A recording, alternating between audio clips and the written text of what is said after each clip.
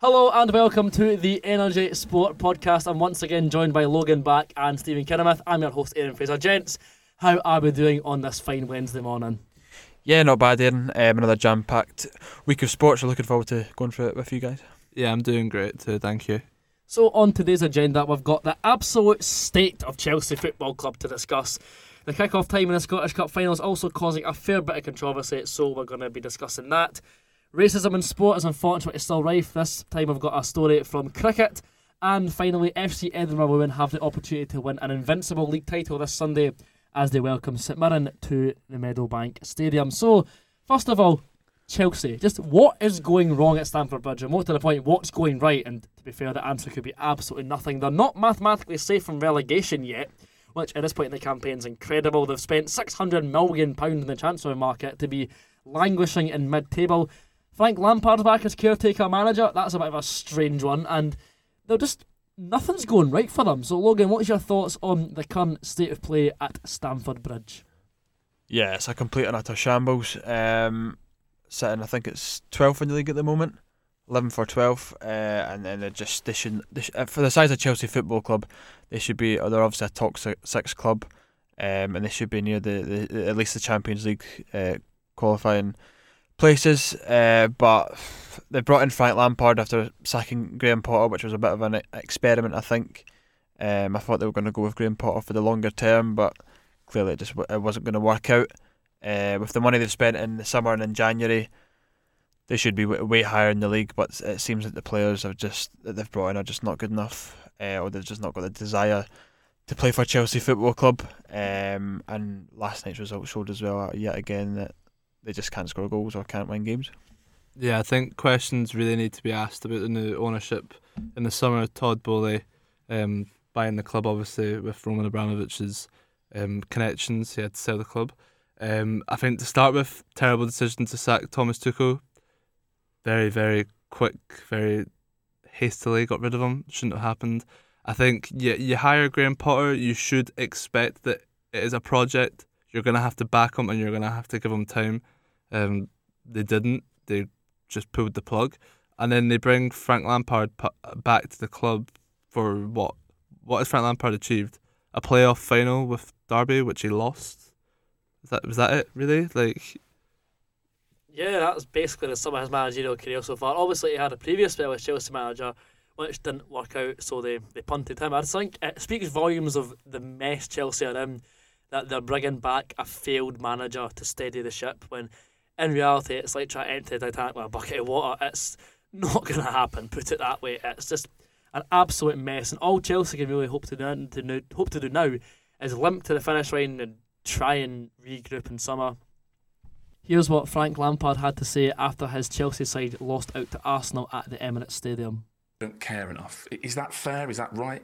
Well, the passive nature of our game, you could attribute it to many things, and I think that's the easy go-to. They don't care enough. The players certainly care, but when you are, and I hate to say this, low on confidence, because tonight I don't want to say the low on confidence thing too much, because you're playing for Chelsea, there's a level of performance you have to do, and you can be low on confidence but still show a dynamic side to your game where things might not go for you, but as a collective, you're making contact off the ball with their good players, but making them feel hurried. We didn't, and all the things we spoke about before the game.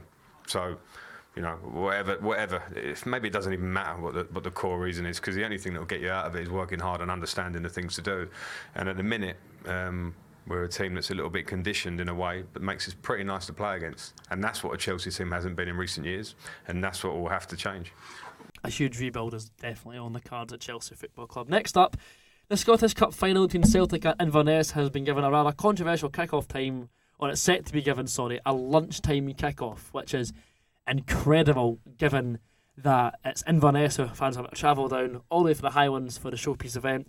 The reasoning for this is because the FA Cup final between Manchester City and Manchester United is being given a 3 p.m. kick-off, and to break tradition and give the prime TV slot to the English game, the Scottish Cup's been made to pay, and for the very first time it's a midday kick-off for the Scottish Cup final. Gents, it's a travesty. What's your thoughts? We just continue to sell our game completely short.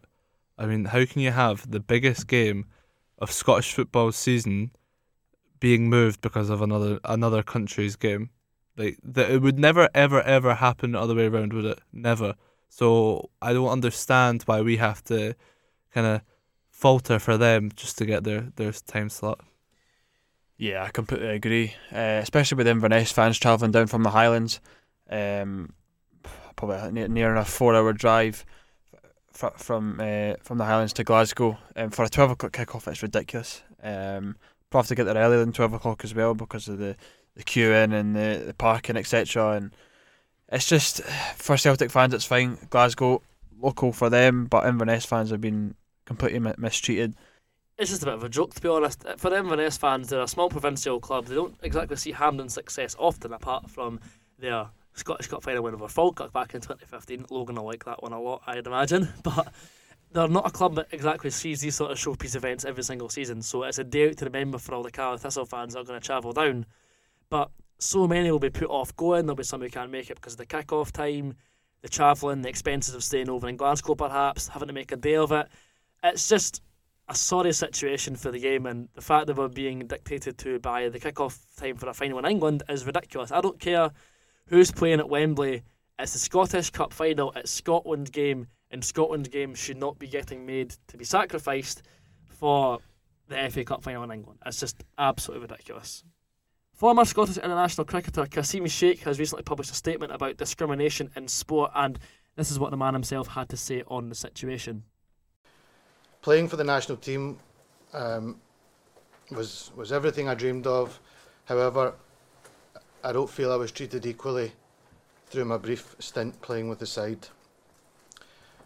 I was referred to as you lot at times, and you lot don't do yourself any favours. Became a running joke amongst players, and I felt humiliated, and I felt I was treated as a personal servant at times. Even criticised the way I would make certain players' drinks, not having the right amount of sachets in it, or whatever it may be. I also was not getting selected when the team was not performing. When I complained, I was told, "You should count yourself lucky you are here," by senior staff and other senior players. I never ever heard that get said to a white counterpart in my whole time playing for the national team. Racism in sport, clearly not enough being done. It's not even a debate at this point, but what are your thoughts on the situation and what could be done to improve it, if anything? Firstly, it's a terrible situation. The fact that we're in 2023 and we're actually still having to have this conversation, that's terrible in its own right. But I think in sport in the last few years there's been some efforts to try and tackle it. A lot has worked, but I think some of it has fallen on deaf ears for a lot of just inconsiderate people who just don't seem to care. I think that there's probably a way that you can get at these people, and hopefully sports organisations in the future can figure that out and tackle it properly. Yeah, the report by Cricket Scotland clearly says that there needs to be something done, and they have said that they're going to try and stamp it out, but there hasn't been major steps towards that as of yet. And it is a significant problem, not just in cricket but in all sport, and not just in the UK but across the world. We've seen many incidents over the past few years. It has people have realised that it does need to be stamped out, but whether fans of games and people involved in the sports actually go along with it is a different story. FC Edinburgh women have the opportunity to wrap up an invincible title-winning campaign as they welcome St Mirren to Meadowbank this Sunday in the SWPL League One. In the last away game of the season, they emulated the men's team with a win in Grangemouth. However, the women managed to win that game 2-0. They will be given the league trophy at full time, and if they avoid defeat, they will have won the league without losing a single game. A very impressive and inspiring feat for fans of the capital club. Logan, your thoughts on the campaign from Edinburgh ladies? Yeah, it's fantastic. For any team to go unbeaten for a whole season is a massive achievement.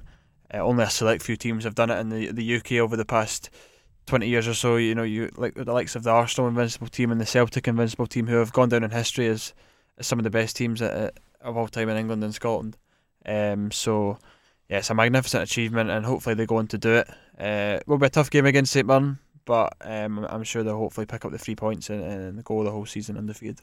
Yeah, I think it has the potential to be incredibly inspirational for young girls out there who are looking to get into football, or maybe just looking for something, and this might catch their eye now and they'll see how impressive the FCA Edinburgh ladies team has been, and I just want to say good luck to them at the weekend.